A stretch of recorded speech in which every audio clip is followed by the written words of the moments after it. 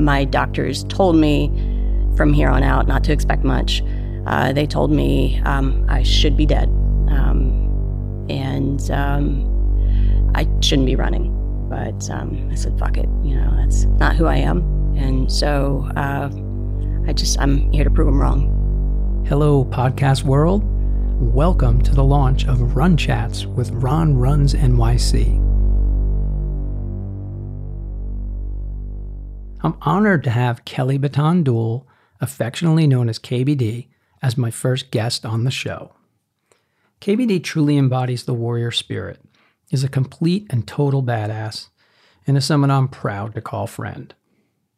About 6 months ago, on a training run with her good friend Angela from the Clay Loop tribe, Kelly was training for London at the time, Angela noticed her breathing was a bit off and sounded labored and suggested she get to the doctor for a checkup. An evening later, she went to the ER and was admitted to the hospital with a pretty severe case of pneumonia. Sometime within the next day or so, they realized that she needed a better care facility and she was transferred by ambulance to a different hospital. She's clearly in the fight of her life at this point, wondering what is going on and if she's going to be okay. And it was clearly a touch and go situation. And this story is how she leaned on her family, her close friends, and the people who love her the most to try to find a way to battle back and get herself back on her feet and get herself out of the hospital. I'm really proud of our conversation. I absolutely loved it, and I think you will too.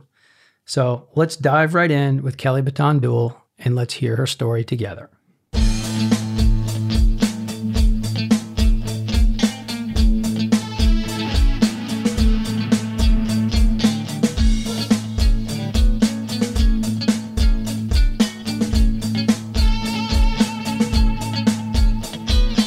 Good morning, Kelly. Welcome to Run Chats with Ron Runs NYC. Hey, good morning, Ron.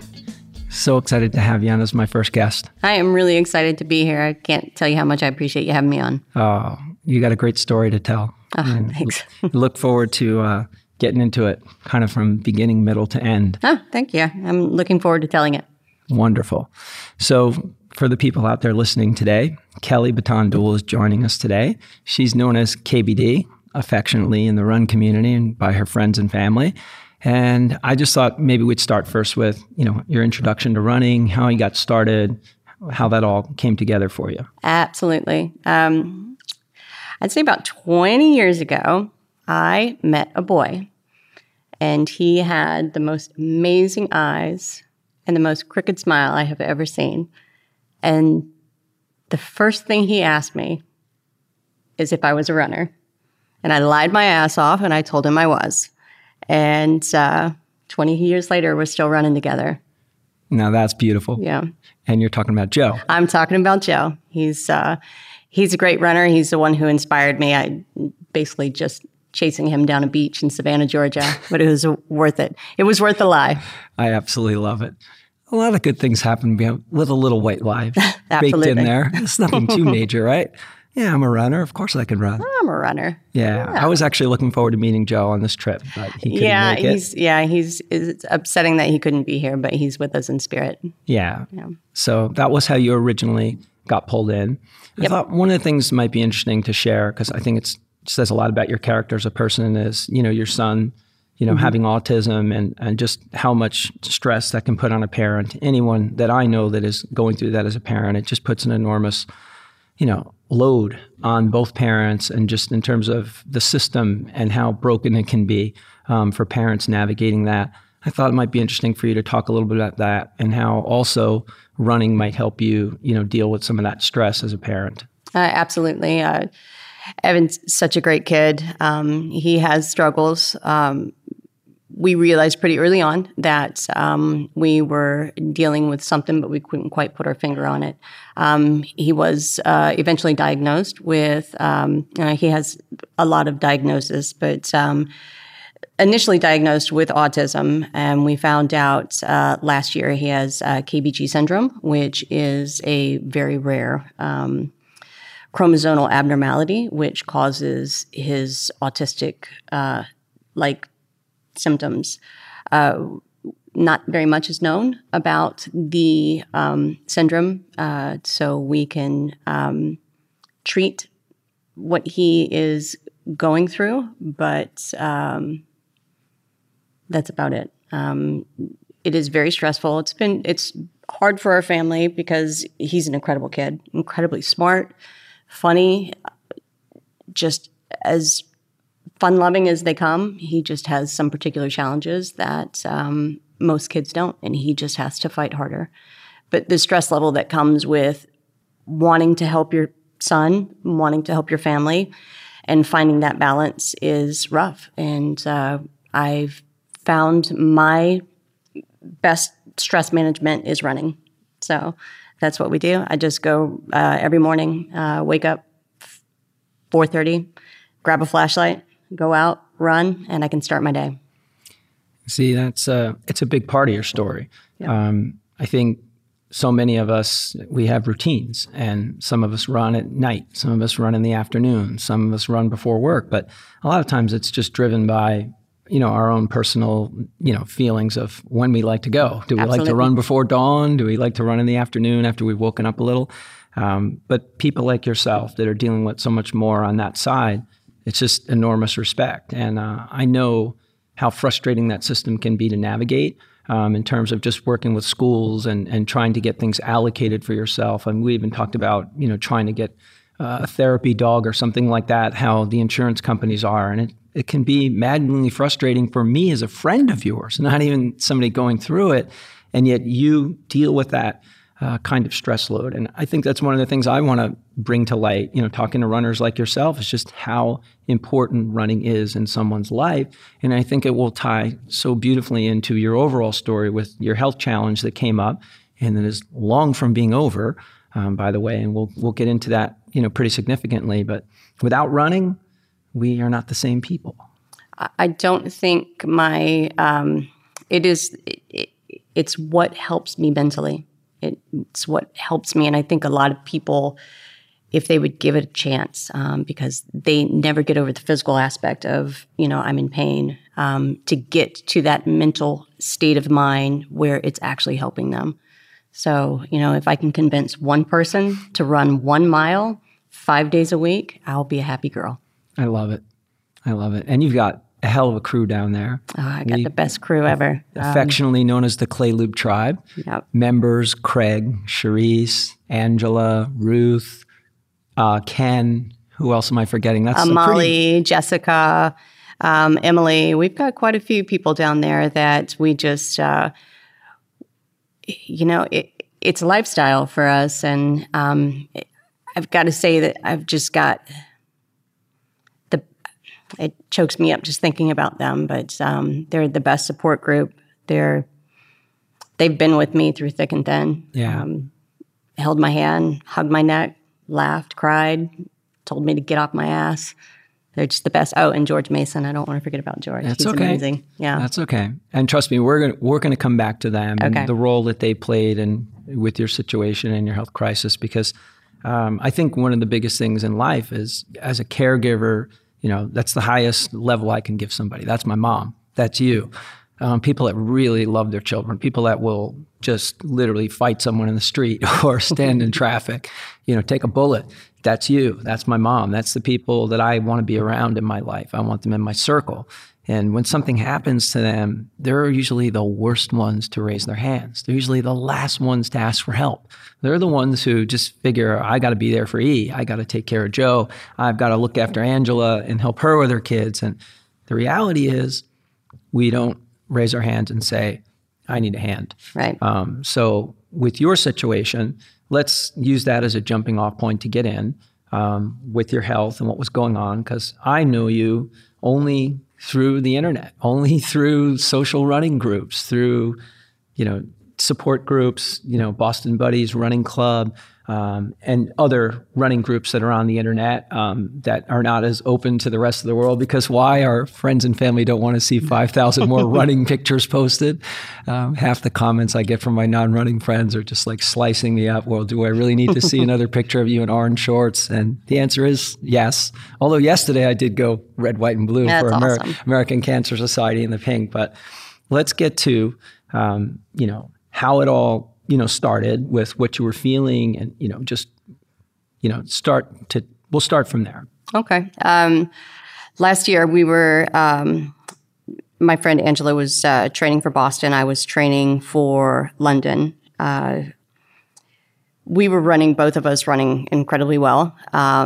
Went down to Tampa and ran Gasparilla, and I was not feeling well. And I knew it was hot, but I was off. I was not feeling well at all.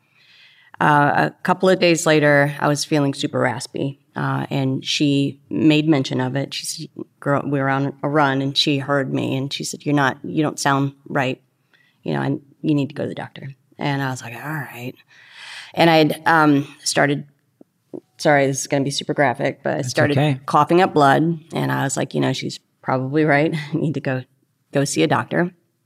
I did, and because I don't go to the doctor very often, pretty healthy otherwise, they sent me home. They said, "You're fine." A few days later, I ended up in the emergency room. Had pneumonia on my left side and down very close to my diaphragm. And they kept me overnight for observation. And within that 24-hour time, things just exploded, and I had went from a very small area of pneumonia to a very large pleural effusion, which is my entire left lung was full of fluid, and it was pushing my heart over into my right side, cutting off my trachea, and from there it developed into empyema. And empyema is a very severe infection of the lung, which basically causes your lung to crumble like a paper bag, and it just encases it in like an abscess. I'm sorry, I'm getting very graphic, but in that time, the doctors were, they're like, "You're fine, you're fine." They were actually going to send me home. So I had a friend whose name I will not mention, came in, and he cracked some skulls, and he said, "You go in there and you get her an x-ray." And they did. And that's when they realized that my left lung was 100% whited out. And it was an emergency situation. So they had to transfer me to another hospital and do an emergency chest tube before they could even do surgery, because I was drowning. It's called dry drowning.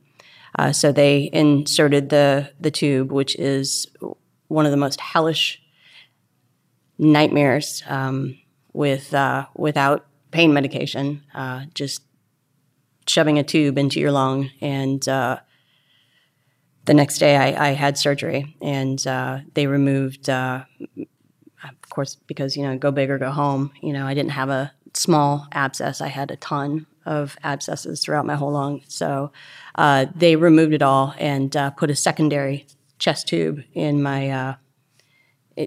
So I had two good-looking tubes coming out of my side. And I refused. I had another girlfriend that came in, and she told me to get out of bed. And that very day that I had surgery, she was like, I had a box that she carried that was like, I'm sorry, I'm not gonna, it was gross, but she grabbed my box and she was like, "Get your ass up out of bed." And I made my first lap through the ICU that day. And so I said, "You know what, I'm not gonna do one lap, I'm gonna do two." So I did 2 laps, and I just haven't stopped. My doctors told me from here on out, not to expect much. They told me I should be dead, and I shouldn't be running. But I said, "Fuck it, that's not who I am." And so I'm here to prove them wrong. That's a lot to unpack. Yeah, I'm sorry. I can talk for hours. Don't be sorry. It's just, I want to make sure we get into that and dive into it kind of step by step. Love the tough love. Lots of tough love I got. That's what good friends are for. Yeah. We all have a lot of people around us who tell us what we want to hear in life. And it's the people like that And I know there's a reason why you can't say who helped. I know who it is. And so that's a situation for anybody that's in the healthcare business with HIPAA and everything. You all understand. I work in the fringe of healthcare. I work in healthcare technology. I'm not a medical professional at all, but I certainly know patient privacy laws and all. But this particular person, is a doctor and was able to throw his weight around and really get in the ring and fight for KBD. And she needed that. And we all need, that kind of support when we're in a tough situation. And, that's what we have good friends in our life for, because we need people to advocate for us. When you're not a doctor and you don't understand what's happening and you're the husband there or the brother or the sister, it can be really confusing to navigate and you just don't know what to do and it's frustrating. And I clearly remember, you texting me when you were in the ambulance, changing hospitals. And I remember you talking about your x-ray being a whiteout. And I remember feeling like, oh my God, like this is so much worse. And the average person who's following along and, trying to pay attention to what's happening, they just hear the word pneumonia and they just grab onto that. Okay, KBD has pneumonia, Ron has pneumonia, Johnny has pneumonia. Okay, my sister recovered from that. My aunt recovered from that. My uncle recovered from that. She'll be okay. I think one of the maddening things for me, or being around healthcare so much, is we just have this inclination as humans to say, well, my brother-in-law just recovered from that and he's okay, or this person did. I don't think we ever mean it to come off the wrong way or affect or offend anyone, but it does. It hurts because they haven't really taken the time to find out what's actually happening to you. They're not really aware of what's going on. And they're just kind of coming in, on the periphery saying, oh, she's all okay now. But in fact, you had 2 giant garden hoses, for lack of a better term, in your lung, painful as fuck. Yeah. Okay. That's the only word that can describe it. And you're fighting for your life. Yeah. Okay. It's a serious battle, and one that you don't know how it's going to turn out. You really just don't know. And I remember daily getting updates from you when you were healthy enough, and then Ruth and Angela and Ken and Craig and, the Clay Loop tribe, affectionately known, those amazing people who were doing so many other things for you, with your kids and food and meals. And because we talked and we shared all this stuff. And that's one of the reasons why I wanted to get you on here to share it, because man, it's powerful stuff. Yeah. And we talk about the running community all the time. It's a pretty magical place, but those kind of friends will drop anything for you. They'll do anything for you. They'll get on a plane. They'll offer support. They'll send something your way just to let you know that, they're thinking about you. And I just remember I was writing little reports on our website and just filling everybody in. And I felt like a reporter, for the New York Times. And, one day it was Ruth, one day it was Ken. But every day, those little updates were magical. And we even started a hashtag, Miles for KBD. And I got to tell you, it was pretty special. And it made me feel special that you were sharing with me and your little group, because at that point we hadn't even met. And I just think it's important to share that stuff, because in our running community, there's some pretty magical stuff that can go on if you're willing to be open and, meet interesting people and put yourself out there and offer help to other people. Good things will come back. Absolutely. Yeah. Most of these, Angela and Craig, they were about to leave for Boston, and their first thought was not their race. Their first thought was me. And they both came in every day into the hospital and checked on me. And I don't know if I'm contagious. And they said, you know what? We don't give a shit. I know Craig. I was like, Craig, you can't come in here. You're about to run Boston. He's like, nah, wear a mask. Yeah. So, but, Angela came in and Ruth, both of them, they came in and they washed my hair for me. Oh. And that's, you can't understand how something like that affects you and how much, there's not a lot of people that would do that. And that's the power of friendship, And my husband, he came in and slept in his suit in a chair just to make sure that I was okay. And trying very hard to maintain a level of normalcy for my kids, while his wife is, laying in the ICU. So it was just all around, I cannot tell you, just family and community. And it wasn't just like the running community. It was amazing how my neighbors and just our entire town just came together in a way. And I honestly don't feel worthy of the amount of love and support that I received from everyone. It was very overwhelming and hard for me to wrap my head around the amount of love that not only myself but my family received. It's a very moving, very touching thing. You deserved all of it. Thanks. And then some. Yeah. The people in life that are caregivers, the ones who give so much back, not only to your own children, but to your good friends. You do all those same kind of wonderful things that they did for you in your time of need. And that's that's the universe. Yep. That's the way it should work. It's the way it should be. And I remember, Craig, I was on a trip and going up to Boston and meeting everybody. And I remember being on the plane and, we were talking, Ken and I had worked on creating a sign for Boston, in the KBD Power Zone. And, he was working on it in PowerPoint, and I'm on a vacation somewhere with my business colleagues. And, we agree upon this PowerPoint and the design, and I'm on a plane, like ordering it from like a FedEx Kinko's in Boston. And I get off and we had a big shakeout run with, 135, 150 people, something that my good brother John Hadcock hosted, who's my Boston buddy up there and kind of the mayor of Boston. I'm the mayor of Central Park, as we know. And, we're over there doing the run, and I'm like, oh my God, I got to go get the sign. And everybody's like, oh, I'll go with you. That's awesome. We went and got a little group of us together, and we jogged over, ran a couple more miles, got that sign. And that sign became legendary, not just on race day. I mean, Peter Chacha, the director of the New York City Marathon, the race director, sees me like walking across the street. Hey, Ron, he's yelling at me. And I'm like, hey, what's up, Peter? How's it going? And he's taking pictures of us with the sign, and we told him the story. And, by the time we had walked from there to Boylston, I hadn't even got my race number yet. I hadn't even gone into the expo to get my race number. And that was, those are like really special memories. And I remember how many people later, at Cheers, talked about, the kind of that feeling it gives you to go by. We all see a Power Zone sign on a course. There's thousands of them. Little kids hold them, and you go over and you high five a kid, and their face lights up, man, and they're glowing, and you made their day. But this was personal to us. This was your sign, and it was really something special. Mile 24 will always be. I thought about mile 24 yesterday. Running. So it was, I thought about everybody a lot yesterday, through this run. It was, a very,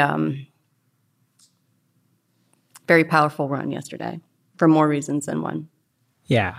So I think that might be a great jumping off point, to segue in. So let's talk a little bit about the health side of this thing before coming in, because we certainly know there's virtually no doctors out there that are going to be sitting there signing off on saying, yeah, go KBD, go start rocking some marathons. This is a great plan. One of the things you talked to me about was, the lungs, it's all about elasticity.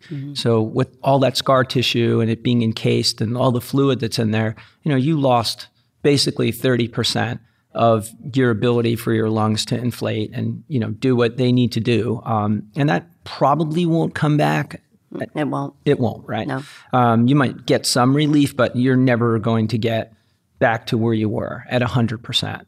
And there's scar tissue that actually surrounds my lung, and there's a lot of scar tissue, and I don't know how. I guess a lot of the abscess was down by my diaphragm, but my lung is encased in scar tissue.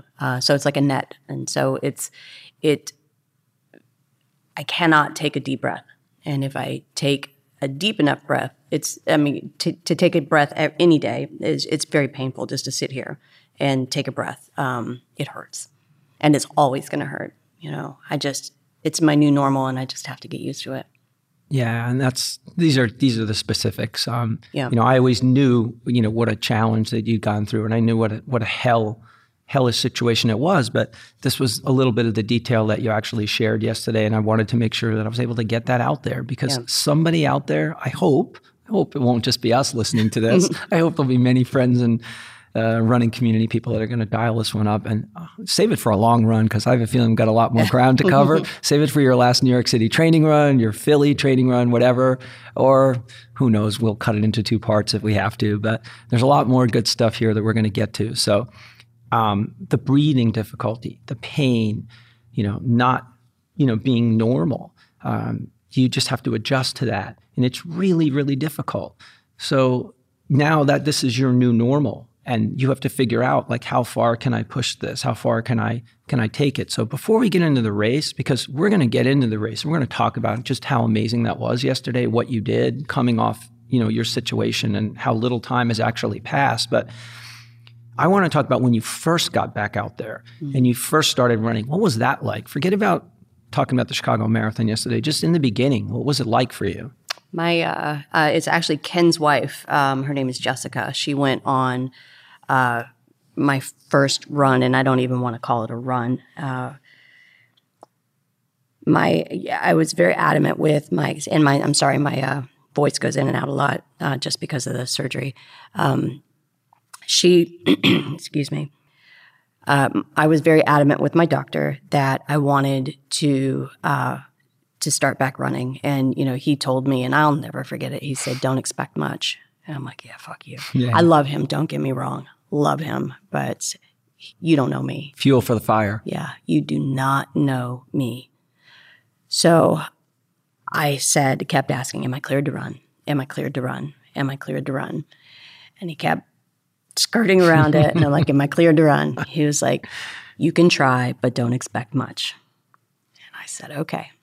So my girlfriend, Jessica, went out with me, and I ran 1.5 miles. And we were like at 12-minute miles. And when I stopped, I just cried in her arms. It was one of the hardest things and one of the easiest, most natural things I'd ever done in my life. So we just sat, and I know I was in my neighborhood, and I'm sure people were driving by and like, okay, what are you guys doing over here? But I just didn't stop. And I talked to Nicole, and she said, you take your Garmin, the amount, and she said, print it out and put it on your wall. And I want you to see how far you've come. And I will never forget that she said that to me, ever. And I did. I printed it out, and every day I look at that sign, and I look at where I've come from, and it was hard. And Brenda Hodge, I asked her to coach me, and listen, not a lot of people were willing to take this on. And I told her, I just got out of the hospital a month ago, and she's like, oh. Okay. So she actually tailored a very specific plan for me that was a little bit more miles and no speed work, because the doctor told me if I hyperventilate, my lung will collapse.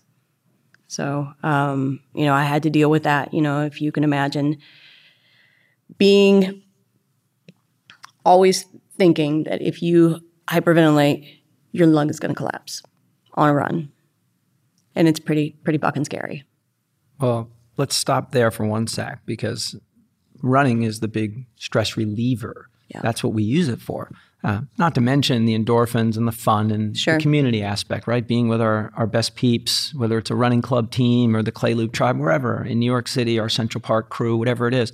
Those are our moments to unwind. Mm-hmm. Run Chats with Ron 1C was born around the crazy conversations I have on runs with my friends from all over the world, because it's just so much fun. And I was like, well, if I had a microphone on and we could record this stuff and just unedited, it would be a blast. Because that's when we're at our, purest moments, right? We just kind of let our guards down. We're out there on a run. We're just chatting about our husbands, our boyfriends, our children, our teachers that are in our worlds and our lives. But in your case, now that ability to unwind and to relax and to, relieve stress it's wound itself into a very different role for you, because there's risk here.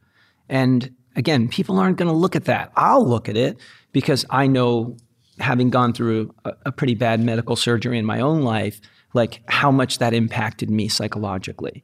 There's trauma there. And I know how traumatic it can be because you wake up and you're like, did that happen to me? Like, so for you, now you have to worry, like, if I go too hard, my lung might collapse. Like, I have to be careful. So that element is different. Always on guard.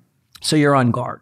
So, and also you talked about your histamine levels being significantly higher, your heart rates being significantly higher. And as runners, many of us pay attention to heart rate, many of us don't. Some of us just run by pure feel, some of us use electronics and analytics and care about that stuff. But histamines, now we're getting complicated because the body really gets affected by these things. So what does that do to your body when those levels go up?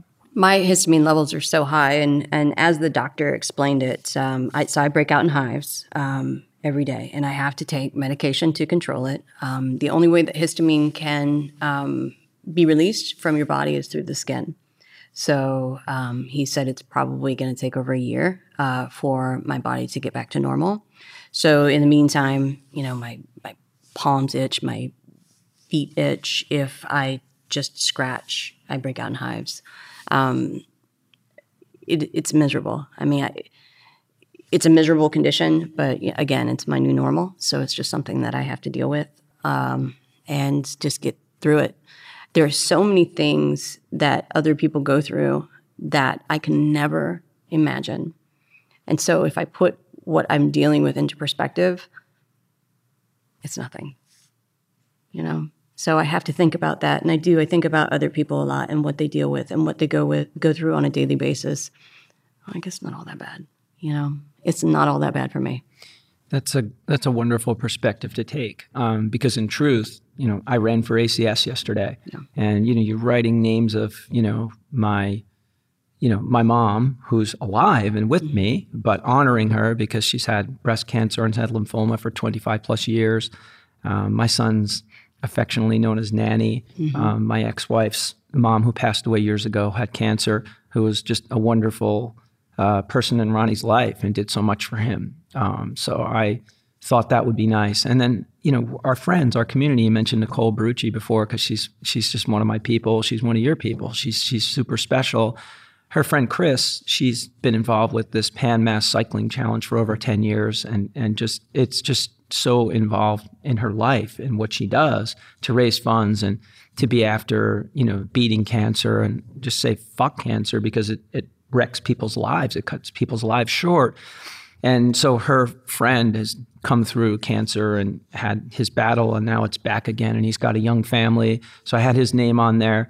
And then Kaisa, who's another one of both of our people who we both absolutely adore.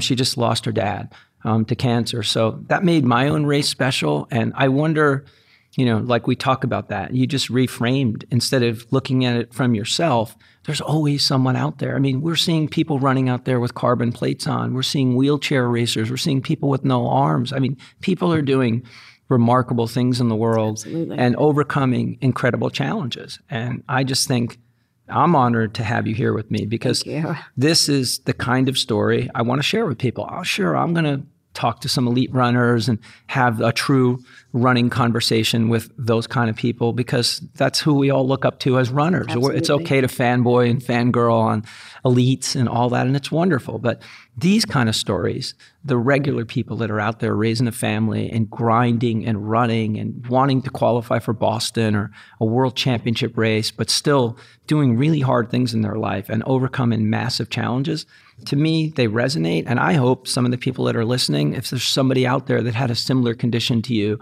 or is going to embark on some really dark road and feels like, oh my gosh, maybe they can unpack some lessons. Maybe they can lean on some people they wouldn't have thought of asking for help from, or maybe they can say, hey, if KBD did this, maybe I can do it. I think everybody can do it. And I think it's one of my, if there's a takeaway from this at all, I do hope that anybody who's suffering with any type of physical issue or even a mental issue, just do it. Just get out there and try. Because if you don't, we can wallow in our sadness and we can wallow in the fact that our bodies are broken. but it's not going to change anything. Go and try. You would be so surprised what you can achieve if you believe in yourself and push through. I think I told you David Goggins' book was shoved in my hand in the hospital, and I read it, and I absolutely fucking hated that man. I'm not kidding you. I hated him. I was like, this is bullshit, and I threw that book across the room when I was done with it.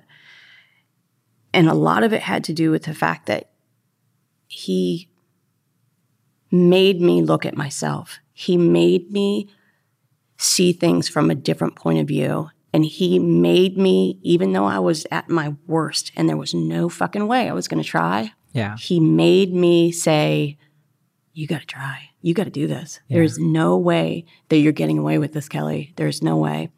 So I got up, carried my plus box, picked up that fucking book, and started highlighting a bunch of stuff. And I've realized that even though I'm a 49-year-old lady, I can still be hard. I can still be tough, and I can still be strong. And I might not be his kind of tough, but I'm my kind of tough.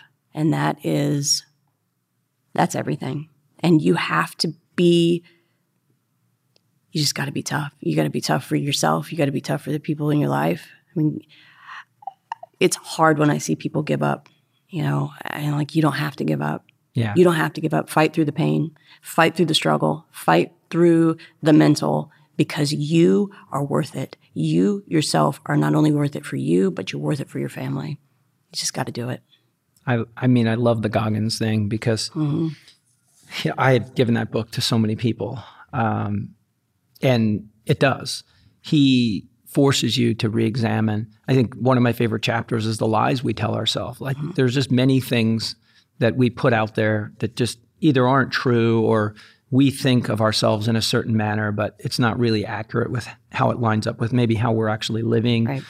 But I think more importantly, some of the really cool stuff is, when the doctor who you said you love and obviously cares for you. Such a nice guy. He's a wonderful guy, but we all need fuel. We're all wired differently. Some people are just walking around super positive and they're happy and they're chippy on the outside, but deep down, there's some dark shit going on in there. Other people are like, they want the haters. They want to use that as fuel. Like somebody tells you can't do something.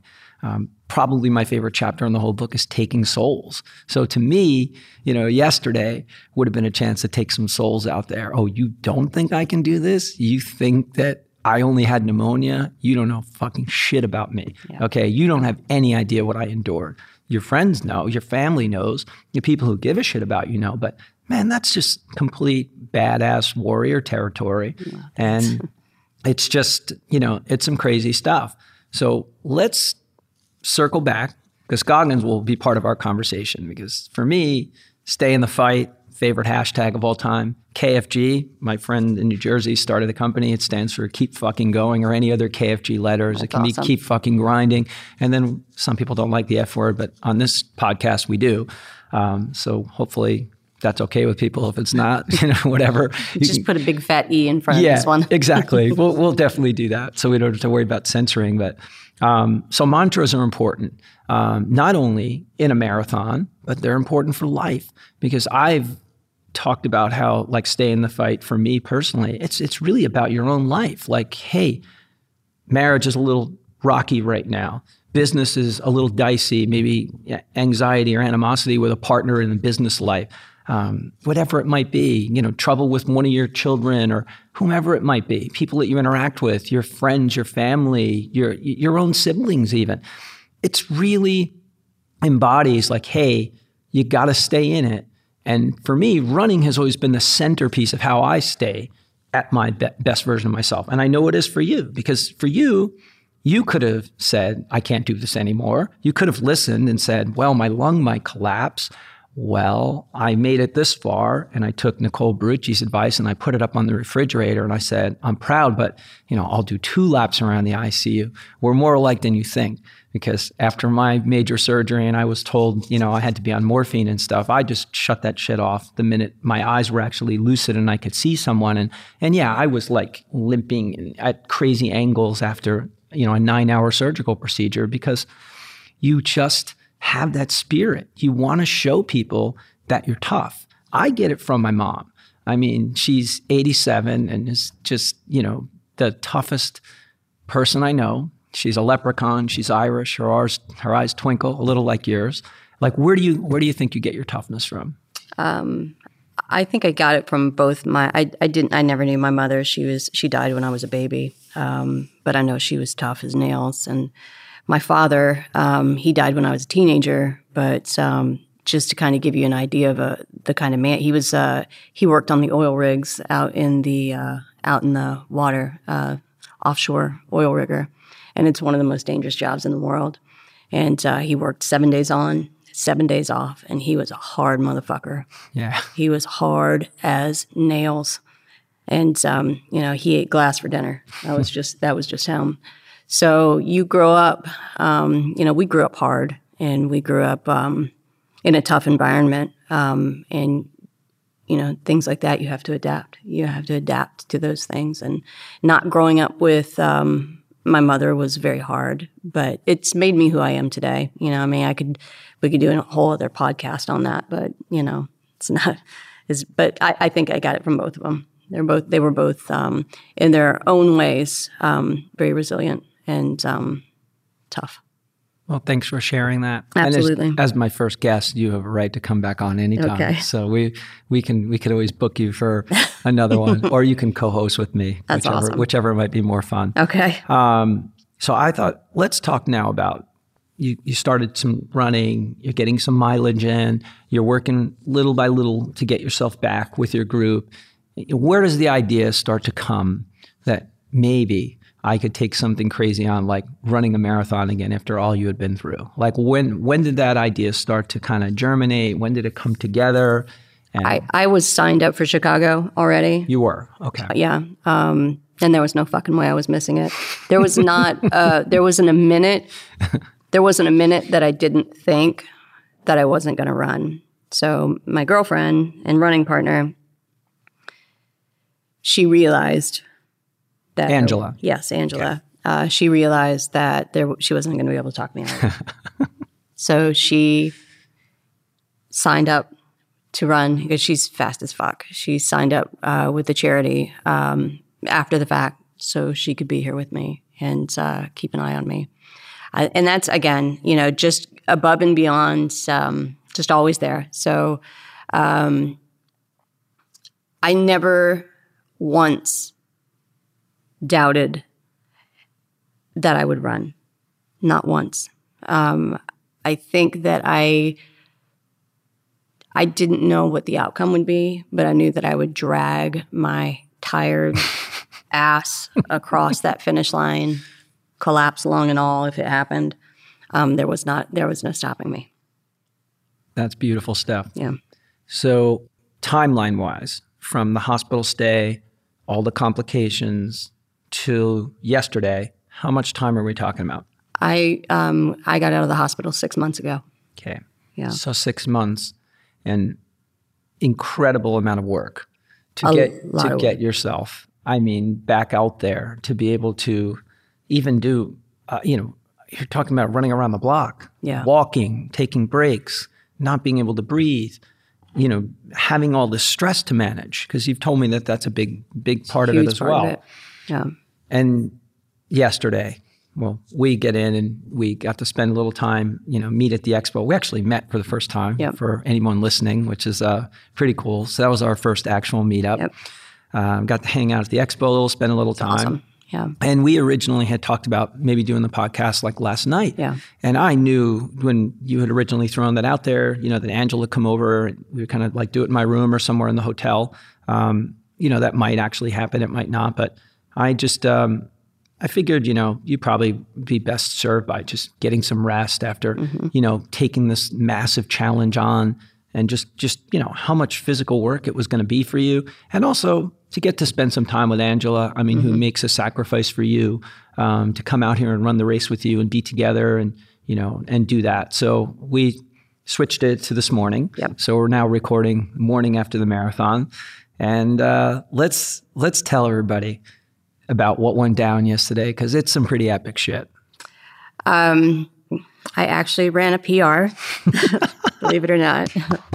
And golf clap. Yeah, I qualified for Boston over 13 minutes. I got a 13-minute buffer I actually came really fucking close to qualifying for New York.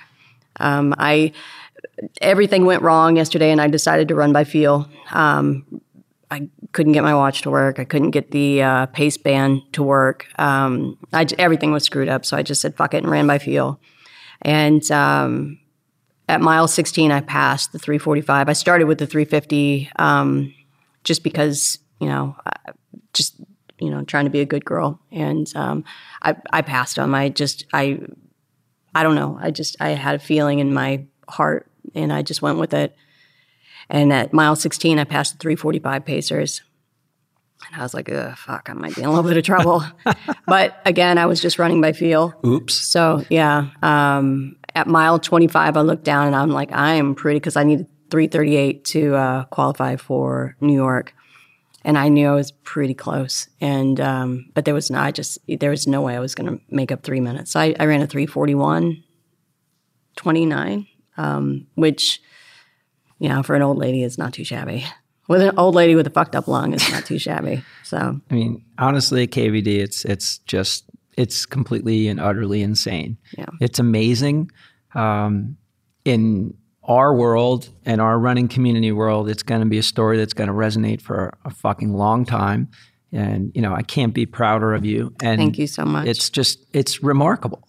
And I think it requires some deeper inspection, because things can just derail them so quickly. We can get off the path so easily. We train for a marathon, we do our long runs, we work on our fueling. We have all these things that are involved in what we call like a blueprint for a race. But the reality is, and I try to share this with people all the time, the marathon doesn't fucking care. Okay? It doesn't care. The big buildings of Chicago don't care if your Garmin works in Florida, or if it works in London, or if it works in New York City, because I got 29.2 miles on my Polar watch yesterday. Yep. So if you allow something like that to unravel your race, it will, and it will quickly, because now, what pace am I running? I don't know what's happening. Guess what? Somewhere out there, we all learned how to run at a pace. We all learned how to run at a level that we felt was comfortable. It's very tricky in the marathon. You're playing with Russian roulette. Go out too fast, you burn, it's over, you die. You might even be walking on the side of the road saying, oops, there goes my race plan. And so when one thing like that can happen to you, that's really difficult. Now you start passing different pace groups. Now we're really into uncharted territory, because there's a part of you there that's like, okay, I'm feeling pretty good, but if I go for it here, I could really be risking it all. So talk about that as you're rolling up on some of these pace groups. Like, what's going through your mind? I've been through so much shit that it's all, there's such a mental piece to running is, I think we're all born to run. I mean, it's just a natural thing. And if you put your body in a situation where you're used to running, then you're going to run. It's your head you have to convince. It's that mental game that you need to work on. And there are so many people that are like, ooh, I got a little boo-boo. And then they got to stop. Like, fuck that. I've got so many blisters on my feet. I've, spitting up blood. You got to get past that. And if you don't get past your head, you will not succeed. So, it's kind of, it was like a blip on my radar to pass the 3:45s. I was like, oh, okay. Because I knew, I've been through a lot of shit, Ron. Yeah. I've been through a lot. And I don't let things hold me back. the minute you start letting yourself hold you back, you're gonna be held back, and that's it. I mean, there's no other way to explain it. Get your head in the game, get your mind right. It's supposed to hurt. I mean, that's what. Now, I feel like there's probably a different level for me because, I'm like, is that a hurt, like a heart attack hurt? Or is that a hurt, like my lungs going to collapse hurt? Yeah. So, I mean, there's a couple more things that I have to think about. But I just ran, just really super old school, just said, fuck it and ran. And then I'm looking at a couple of my race pictures at the end. I was like, all right, I was putting in a show at the end, but I knew I kind of felt at the end that I just wanted to give it my all, and I did all right. Oh, you did all right. Way past all right. Yeah, you fucking knocked it out of the park. Oh, thanks. And it's fucking awe inspiring.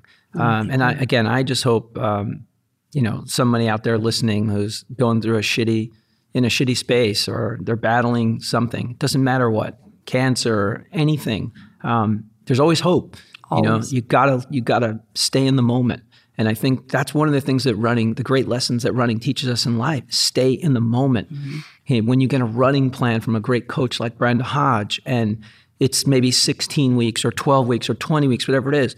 As humans, what do we want to do? We want to go to the last chapter of the story. We want to look at the last hard workouts. We want to look at the last long run.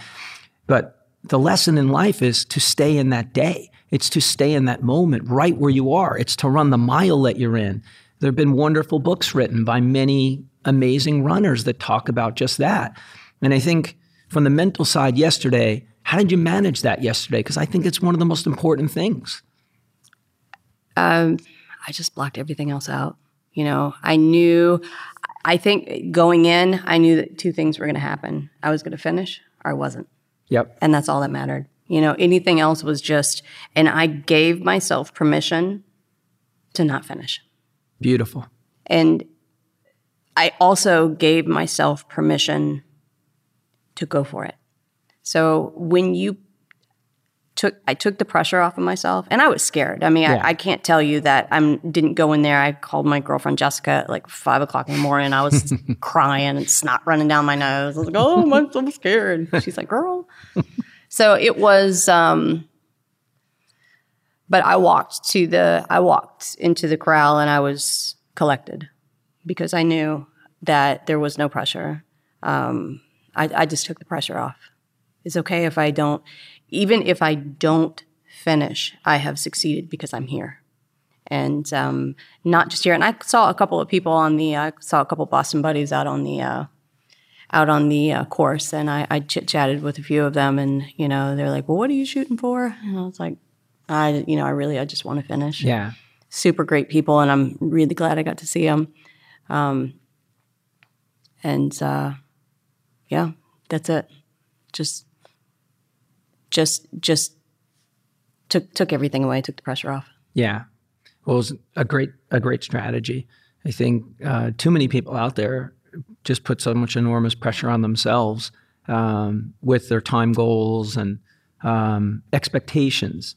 I think what I've learned, because I've been doing this for a really long time, one of my closest running friends gave me the nickname Old as Fuck, which will always be my favorite. And then one of my other good running friends, who coincidentally hosts a podcast, Cloud 259, Greg Lemos Stein, rolled up on me in the race yesterday, and we knocked out a couple of miles yesterday. That's awesome. I mean, that's just, God bless how amazing my life is. There I am just running along, God knows what I've got going through my head, and I got a tap on the shoulder, and and my buddy just rolls up on me, and we get to spend some time together. That's awesome. Which is a beautiful thing, a wonderful thing. So, we live for those moments, to have, some company for a few miles, and absolutely whatever helps you, like in your headspace is definitely a good thing. Absolutely. So you're making your way through, you're closing in, and I saw your splits, which are remarkable. And for anybody listening today, just bear with me and give me a little time, because I'm kind of just learning how to get all this stuff together. I do have a website, and I will post a little bio on Kelly and I'll post her splits up there on the race. It might take me a few days, but I promise I'll get it there because it's important. I want you guys to see just how strong she was. I mean, I don't know that I've seen anybody close out a race with more strength. And we all talk about running negative splits. This was just a textbook negative split race where you just crushed the back end of that race. And I'm sure your coach Brenda is like remarkably proud of you. I know your friends and family are remarkably proud of you, but there's no better way to run a race. That's the greatest feeling in the world of empowerment, of like coming down that last whatever amount you want to talk about, the last 10K, the last 5K, of knowing like, holy shit, I got this thing. I got this. Yeah. And I didn't just finish, by the way. I didn't just get here. I didn't just crawl across the line, but I qualified for Boston by how many minutes? Over 13. Over 13 minutes. 13 and a half. It's crazy.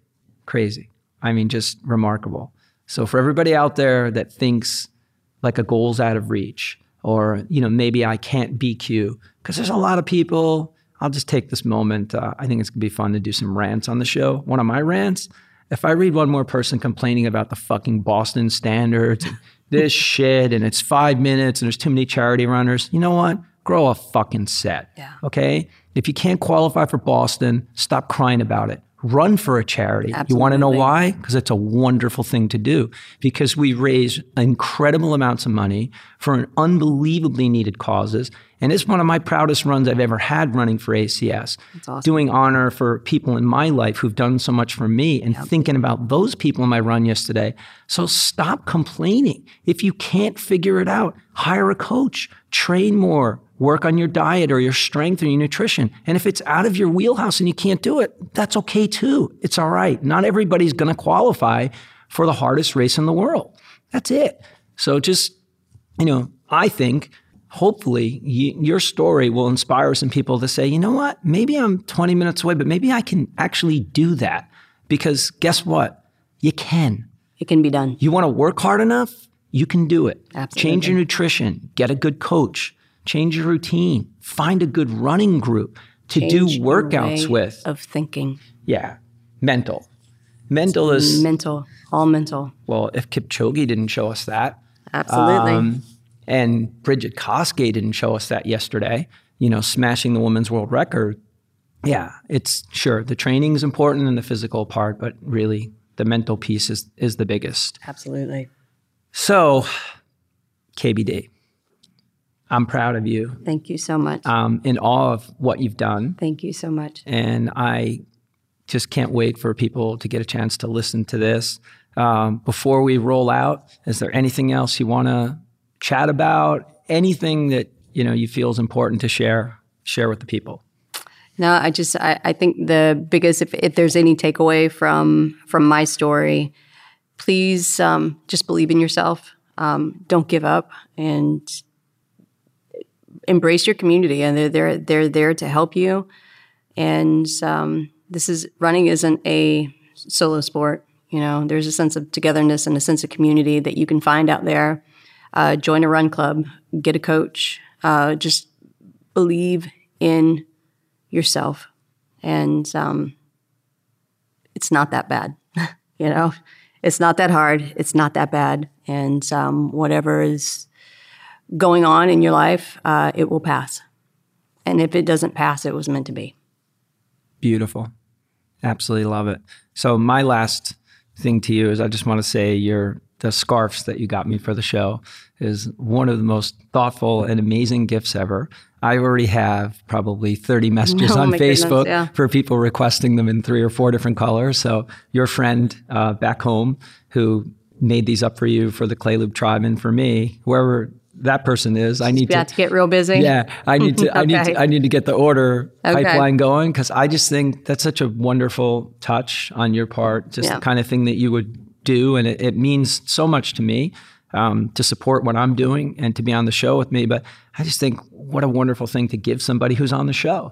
That's actually a really good idea. It's just it's a neat thing. It's a nice touch, and I just wanted you to know that. That was really special to me. Absolutely. She actually ran the 100th Boston Marathon with you. The girl who did these bandanas. Oh my gosh. So. And we've now dated Ron. I'm sorry. I'm like 100, everyone. So 106. Yeah, something like that. Oh, beautiful, KBD. All right. It's been my pleasure to have you on the show. And thank you. It's been an absolute honor to be here. Well, listen, safe travels home. Thank you. Enjoy this amazing victory. I mean, with your super close people back home. Yeah. Celebrate it. I'll get down to the Clay Loop Tribe, and awesome. We'll all get to hang together, and I'll finally get to meet Joe. And hugs to the kids. Safe travels. All right. Love you.